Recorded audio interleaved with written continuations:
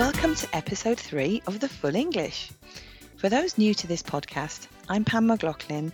I used to be a teacher and now I'm a product manager for EdXL English qualifications. If you'd like to contact me with suggestions for future guests or any other comments, I'd love to hear from you, so please send an email to thefullenglish@pearson.com. Today's guest is the amazing Bennie Kara. Having met Bennie and listened to her keynote speeches, I know how passionate she is about diversity, so I'm really happy she's a guest on this episode. Bennie is a deputy head teacher in the East Midlands, and she speaks, writes and trains on diversity in the curriculum alongside supporting schools to diversify their curriculum.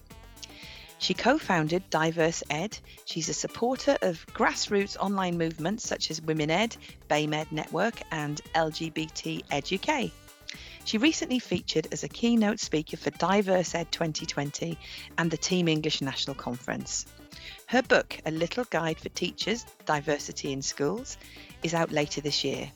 So let's get straight into this episode, as I know you'll find it inspiring and really useful when reflecting on the diversity in your own curriculum. So hi Bennie, and thank you so much for joining me today. No doubt you'll be very busy for the rest of this month in school, starting with the A-level results, which come out in 2 days.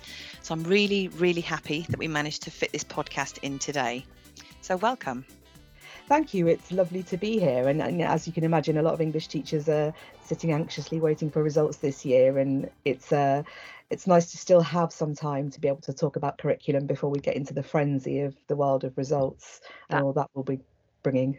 Yeah, that is a really good point, actually. So we're just going to talk about, as you say, the curriculum today and diversity, which is going to be fascinating, I'm sure, and really useful to many of the listeners who listen to this who are English teachers.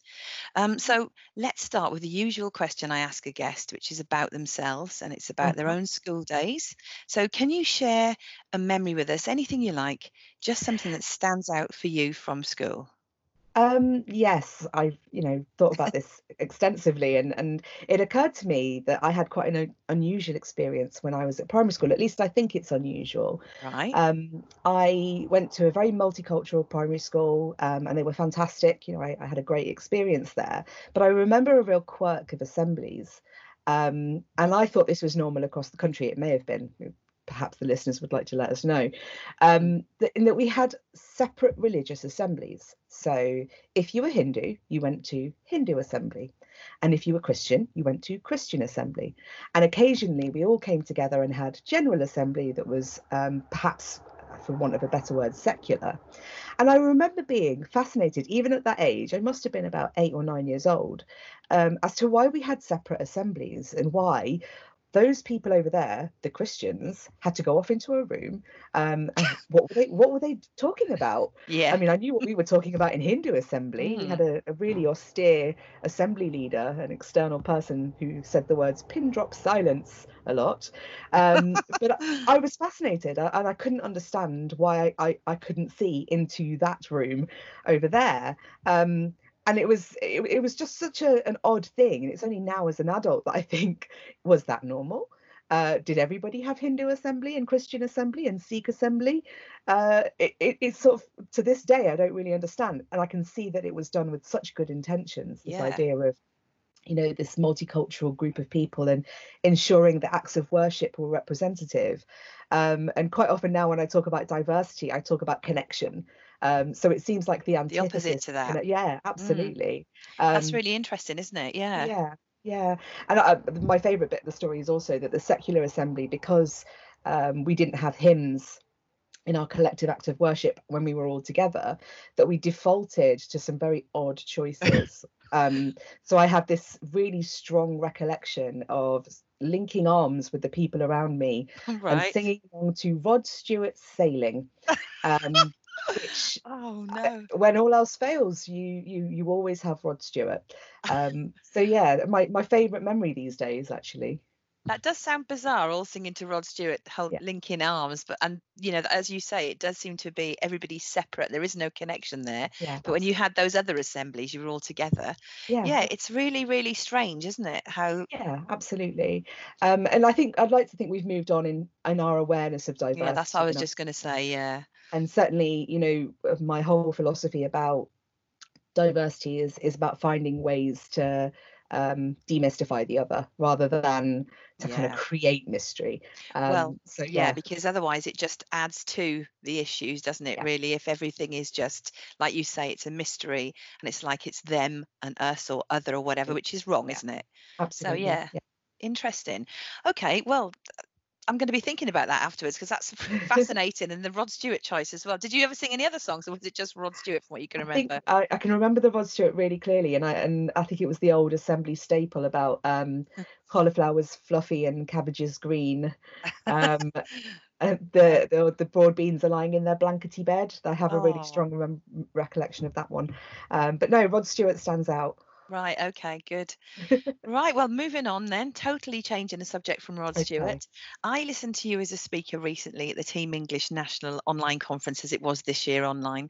And it was really, really thought provoking and moving when you spoke about diversity in literature and your own experiences about that. And Thank you. now you're an English teacher and a deputy head at a school in Derby. So, can you just explain your own journey in terms of your life career and where you are now in that respect?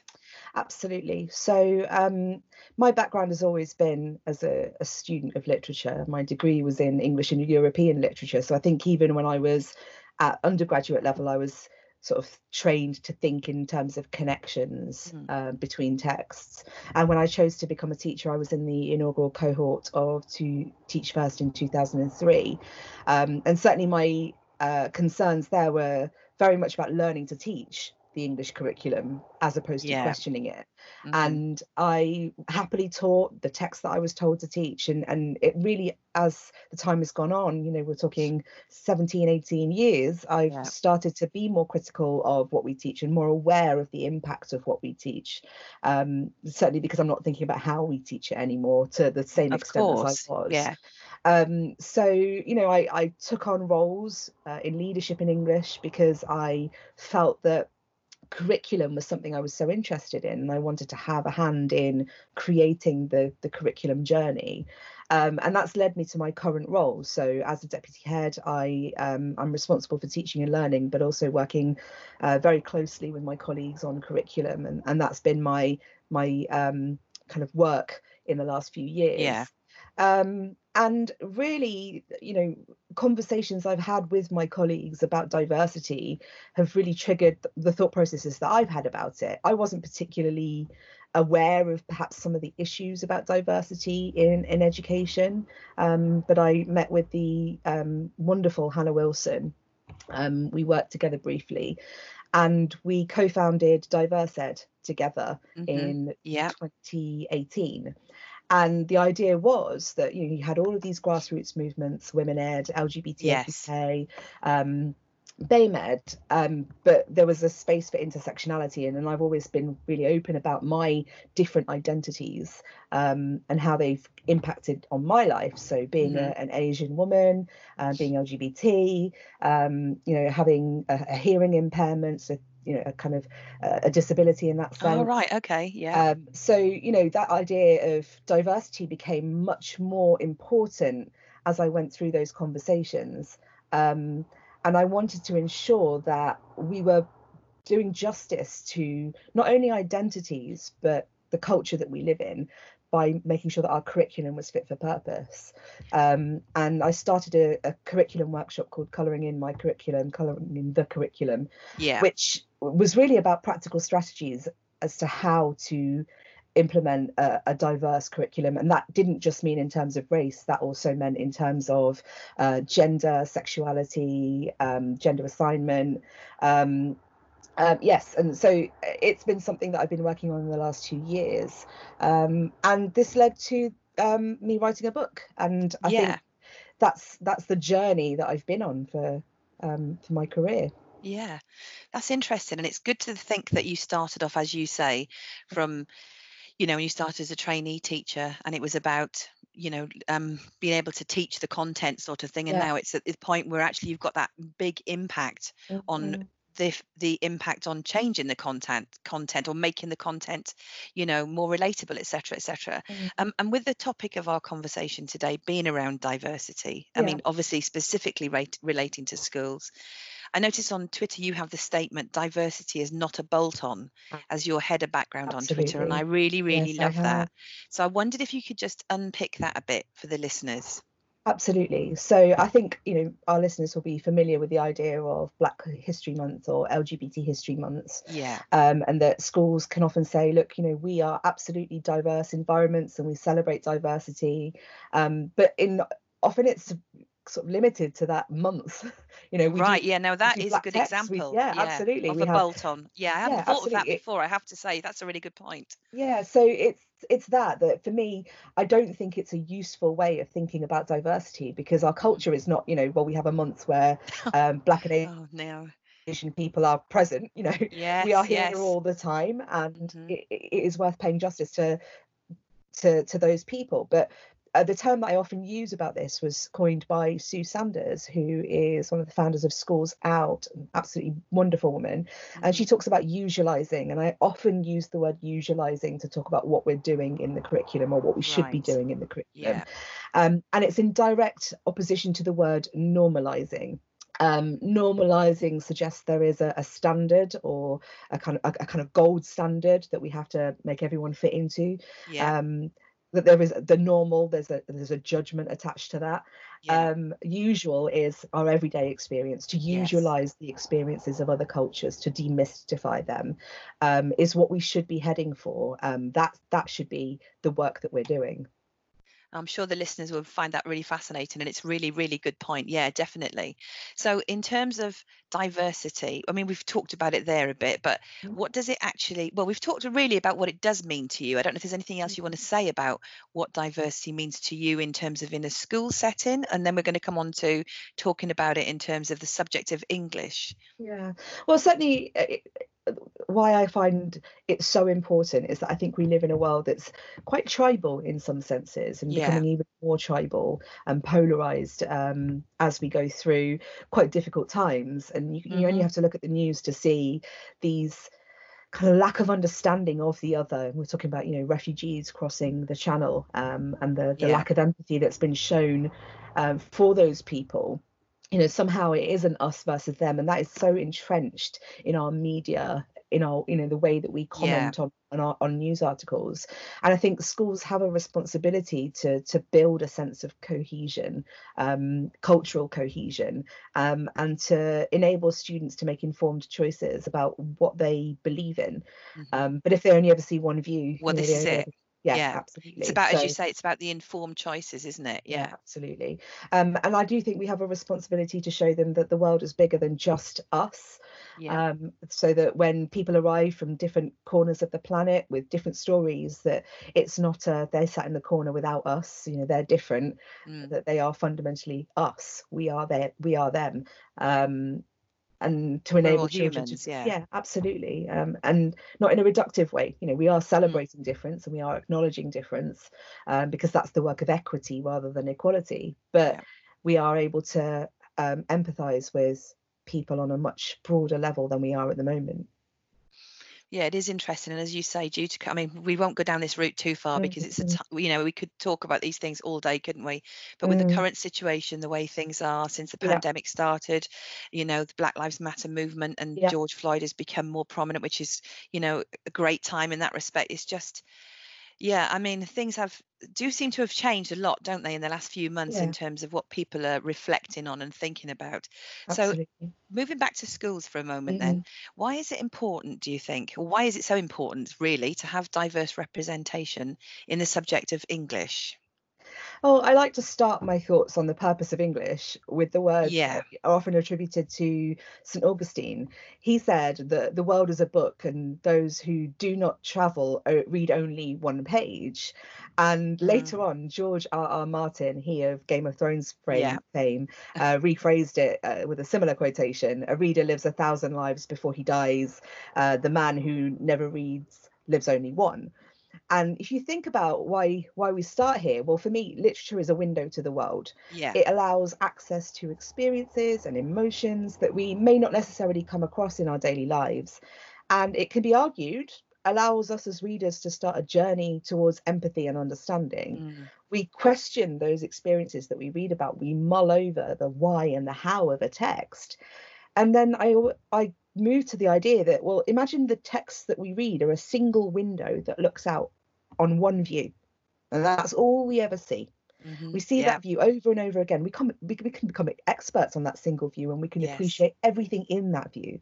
But in many ways, that's what an English curriculum lacking in diverse representation does. Yeah. And actually, it's a missed opportunity that we have the opportunity to build more windows into our house so that we can choose to look out of any of them and see different views.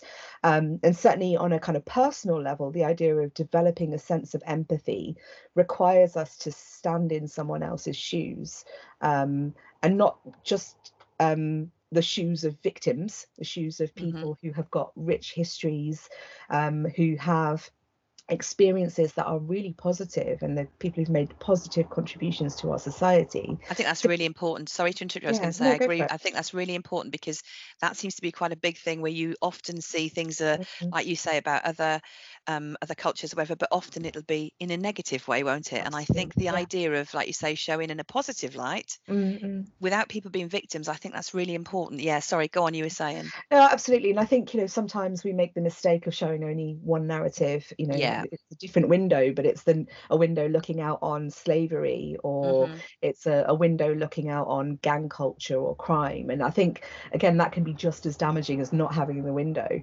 Right. So, English is such a fertile area for looking at how the world functions.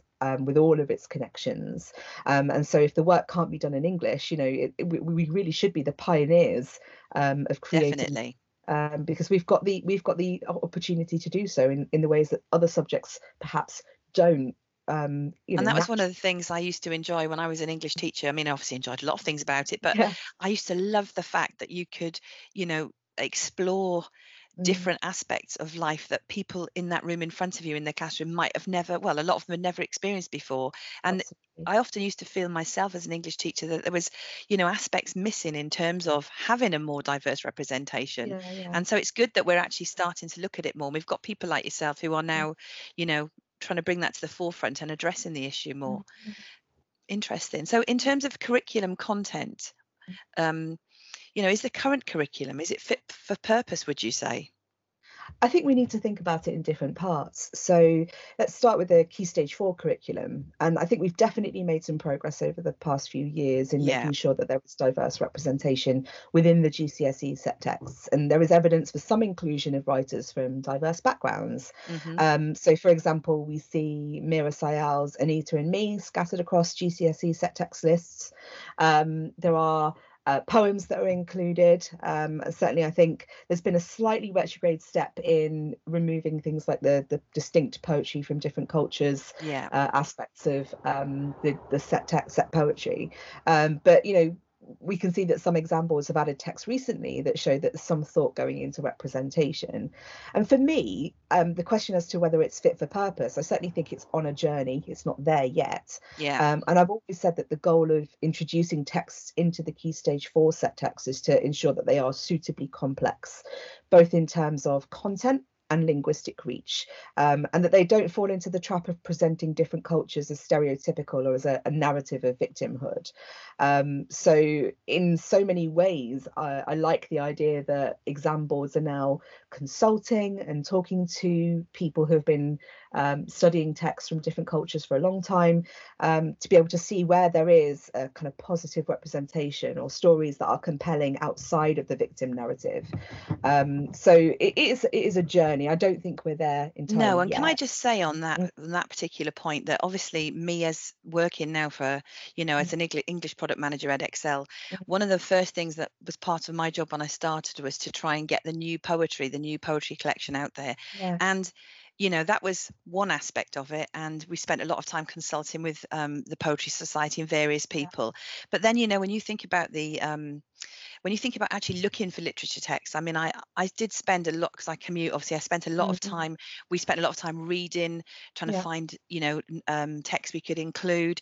And yeah. it's actually, and that is an interesting point as well, is actually that Mm, a lot of them are non-fiction and they can't be put in, which is a bit yeah, annoying in that respect. yeah. That's a big thing where I feel like a lot of them would be really, really good additions. And Mm, the other aspect is, it just shows you though, doesn't it, how many, how there is a lack of, authors mhm. that, are represented in from the different cultures, different identities, etc. Because it was very difficult to find things. Yeah, absolutely. And this is something that I have spoken about previously, where, access to texts by diverse writers from diverse backgrounds is incredibly difficult because there's Definitely, yeah, a smaller pipeline. They are less exactly. likely to be published and That's it. more likely to have, kind of restrictive copyrights because they're more modern texts. Yeah, So you don't get the reproductive aspect of those in the same way that you do for our canonical literature. But I think the fact that people are thinking about it is really positive. I agree. And I Um, think that, like you say, we're on that journey and we're at the yeah. sort of start of it now. So I'm sure it's only going to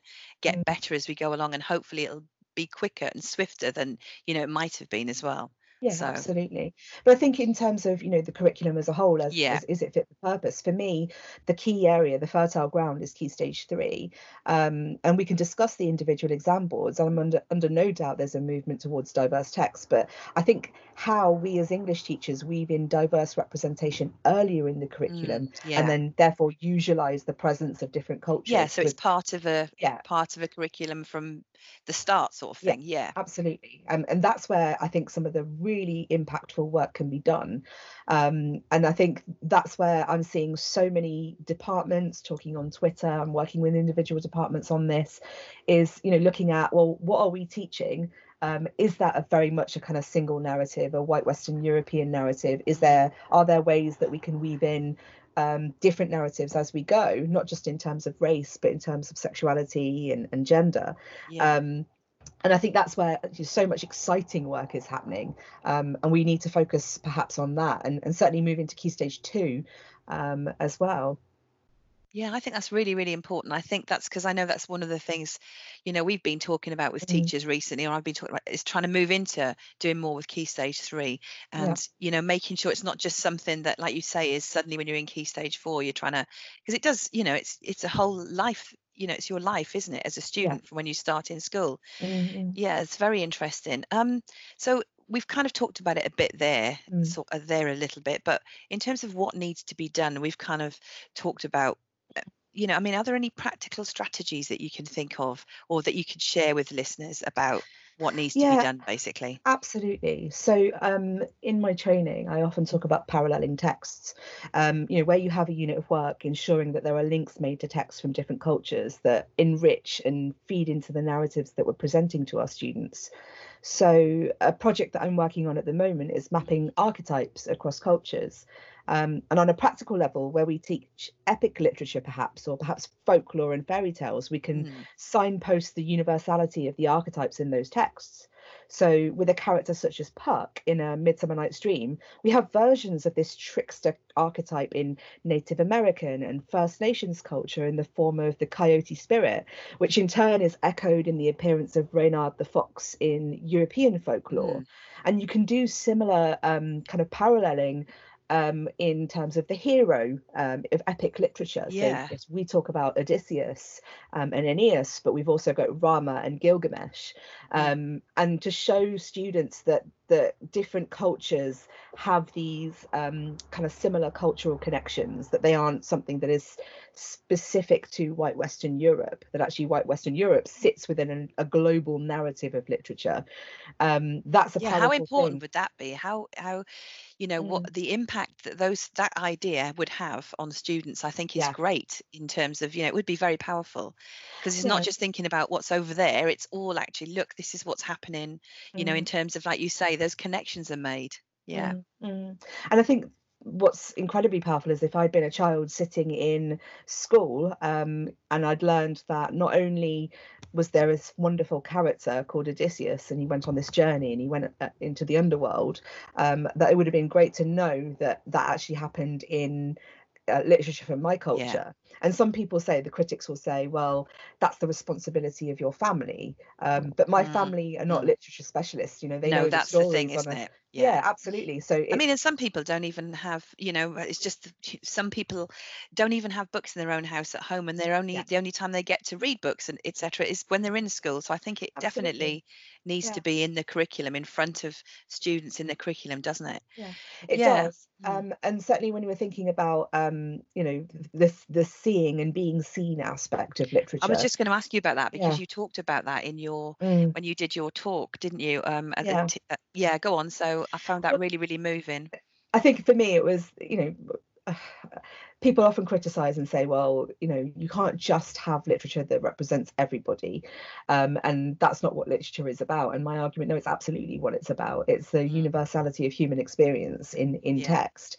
And so, yeah, the kind of realization that me as a person with my background and my skin colouring didn't fit in at Pemberley, or I couldn't place Yeah. myself in the narrative, meant that I was, I felt like I didn't have the right to enjoy it, and the right to feel attached to it. And I think we as human beings, we look for connections naturally to find our place in the world. We try to see ourselves. Yeah, Um, representations, yeah, and and if absolutely. it's not Yeah. there, what message is that giving? No. And if we only ever signpost texts that are about white Western Europe, about Yeah, a particular group of people, then we're implicitly implying that that is the important, that is that's what the thing. matters. Mm, Yeah. And feeling like you don't matter, that you're not part of the narrative, doesn't lend itself to social cohesion. And it creates that tribalism that we want to work against.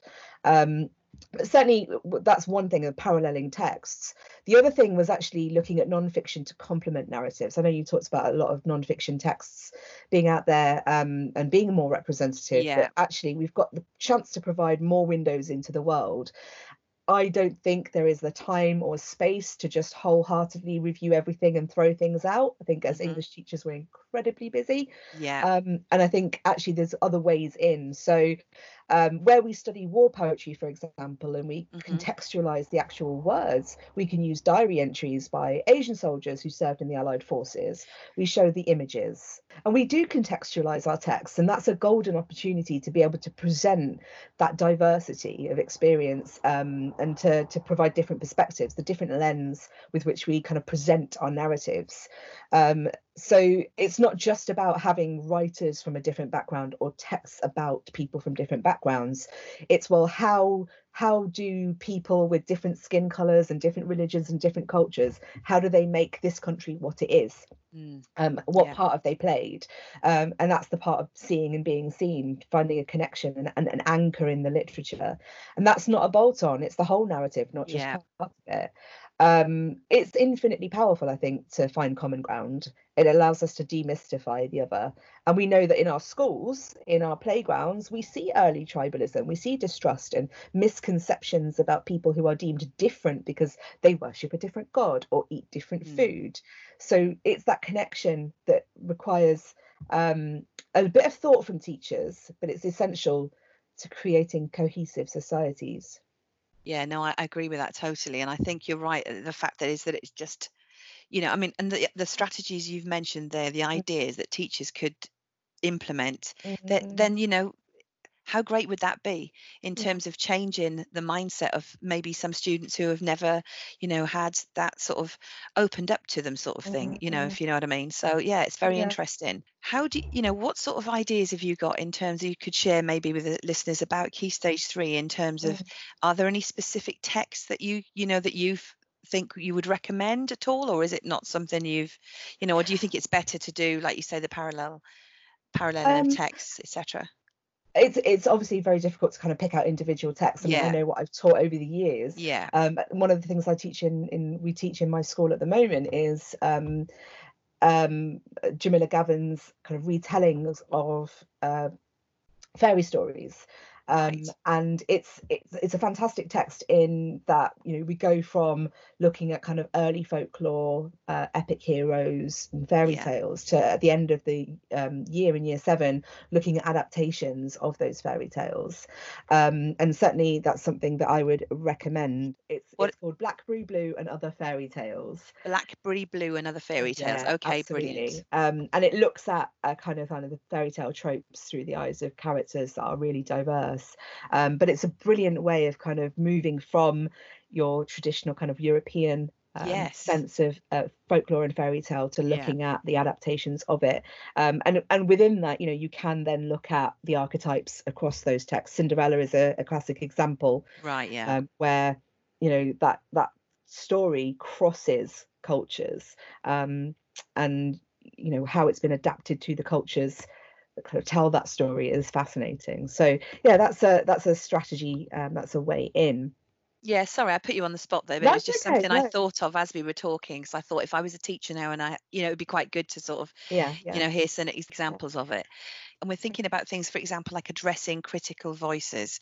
Have you got any thoughts on that? And have you got any, ideas or pearls of wisdom, if you want to call it that you Well, could relay to the listeners? I think, I mean, I always find it odd when people argue against diversification. I think there's common misconceptions that in adding diverse voices, we somehow dilute the richness of the English curriculum. You know, to the Mm, extent that we're removing canonical text to appease these angry voices from people from diverse backgrounds. And yeah, I actually think that's ridiculous. My it argument is. that it's Yeah. simply not true. I get the impression that critics feel that I'm arguing to remove Shakespeare and Wordsworth from the curriculum and replace them with Stormzy, Oh, for which goodness is sake. ludicrous. You Yeah. know, I'm Everything's got their own place, but, yeah. absolutely. And you know, like I said, everything is a narrative. I think if we work towards a diverse curriculum, it's a way of exposing students to more knowledge, not less.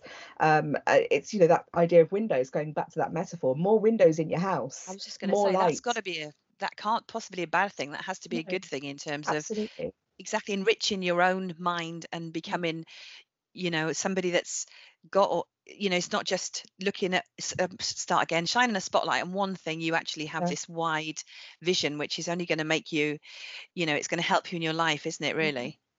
Yeah, and absolutely. And I think that it's entirely reductive to say this is just about more diverse set texts at GCSE. Yeah, That's one part of it. But what's more true to say is that we're expanding the horizon for our students and allowing them to see their own place and others' places in this kind of post exactly. 9/11 world we live in, Yeah, to combat some of the maybe quite troubling tribalism that we're experiencing.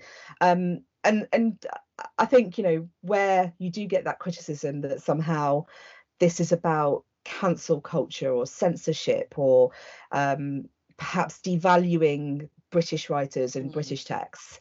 I think that's a reductive way of thinking about it. I think most English teachers are well aware of how to create a sense of diversity and to celebrate diversity.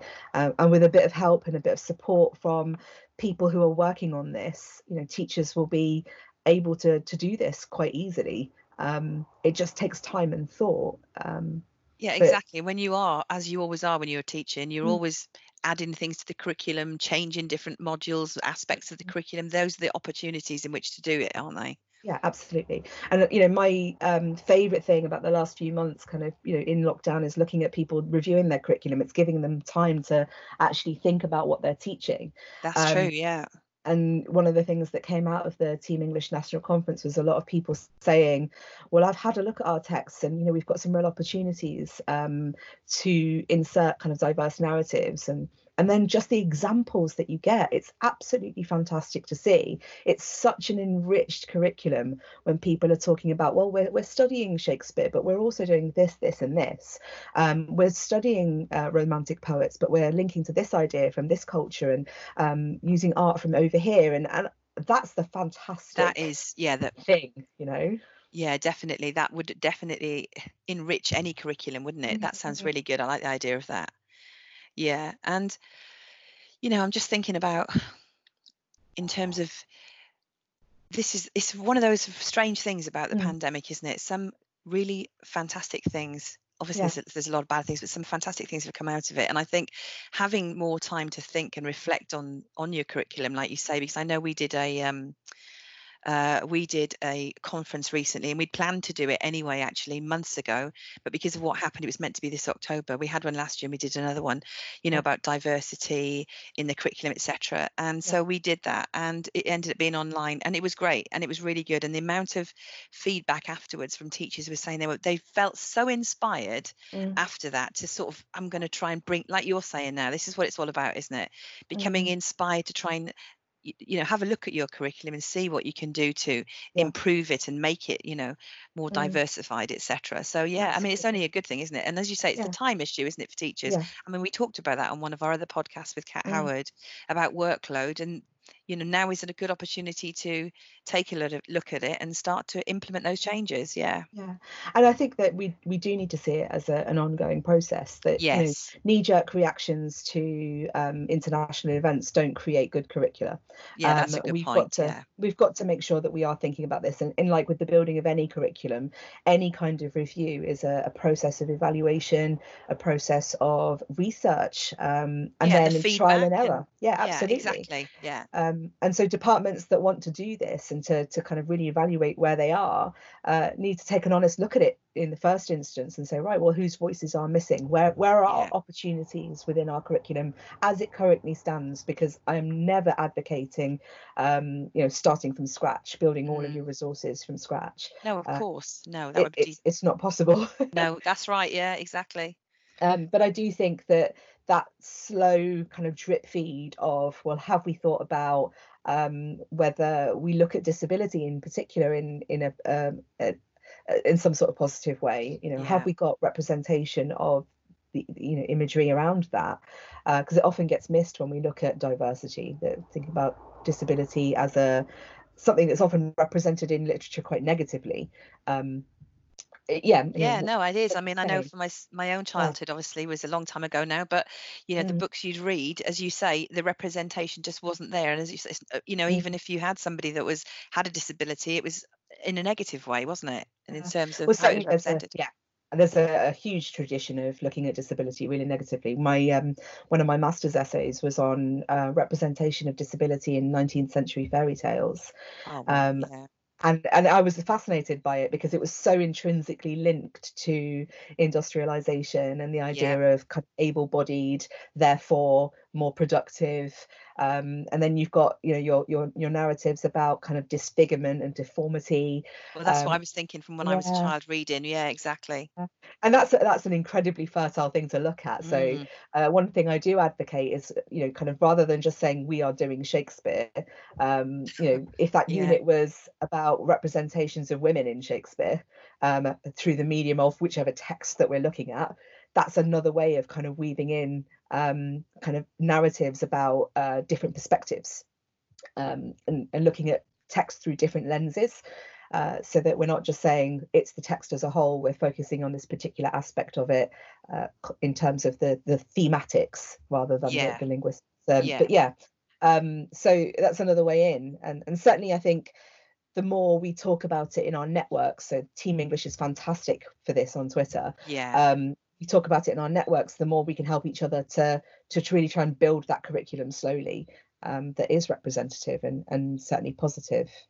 Yeah, as you say, it's definitely changing. There's definitely a sea change more, and it's more thanks to things like Twitter. It's more Yeah. one of those things where people can discuss it and it can be brought out into the open, and you can sort of have more time looking into it. And if you're not sure about how to do something, as you say on Twitter, Mm, people are always able to give advice and support, which I think is amazing about the whole Twitter community in mm, that mm. respect.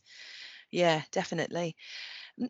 Well, I mean, that's about it really. I mean, we've Yeah. covered quite a lot of things to talk about. We've talked about a lot of things today, but Mm. there was one thing I just wanted to mention to you as well, is the fact that I noticed you have a book coming out. Well, that was one of the reasons what drew me towards. I was like, I must get Benny to come on the podcast because you have a book coming out in November called I A Little do. Guide for Teachers, Diversity in Schools. Yeah, Um, absolutely. so I just wondered if that's why I thought you'd be the perfect guest to have, because I know you've gone into schools a lot, haven't you? Various schools, and helped them in terms of looking at their own curriculum. So I just wondered if if you wanted to just explain a little bit about that to us. Absolutely. So this was the baby of Sage Education. Yeah. They were bringing out a series of books on different topics, and one of them, their commitments was this book on diversity. And I agreed to write this for them, and it really is a little guide. I think diversity in schools is such a huge topic, and it is a little book, but it's certainly a starting point for discussions in schools about what you can do to make schools more representative and inclusive. And I deal with not only race and culture, but also kind of sexuality and disability and gender. And it's a kind of whistle-stop tour, if you like, of the ideas and the concepts that perhaps teachers could go away and then research for themselves. So this isn't just for English teachers, this is literally a guide for all teachers. That's great. Yeah, absolutely. But it is practical, so things you can do in the classroom, things that are really important that you might not have even thought about, from seating plans to the importance of names to the importance of understanding how many times there are interruptions in your lessons along gender lines. Kind of providing a little bit of an insight as a starting point for people starting on their journey towards thinking about diversity in their own settings.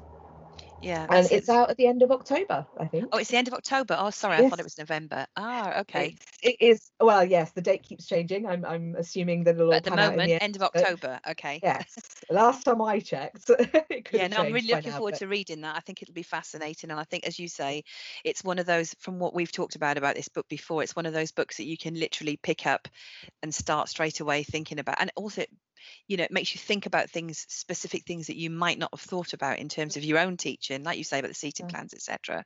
So yeah, sounds really good. I'm sure, this has been really thought-provoking, and if any teachers want to find you, or any of the listeners want to contact you after this or whatever, your Twitter handle, I think that's the word we use, is at Bennie Kara, isn't it? Yeah, absolutely. I am always there. Yeah, brilliant. Okay, good.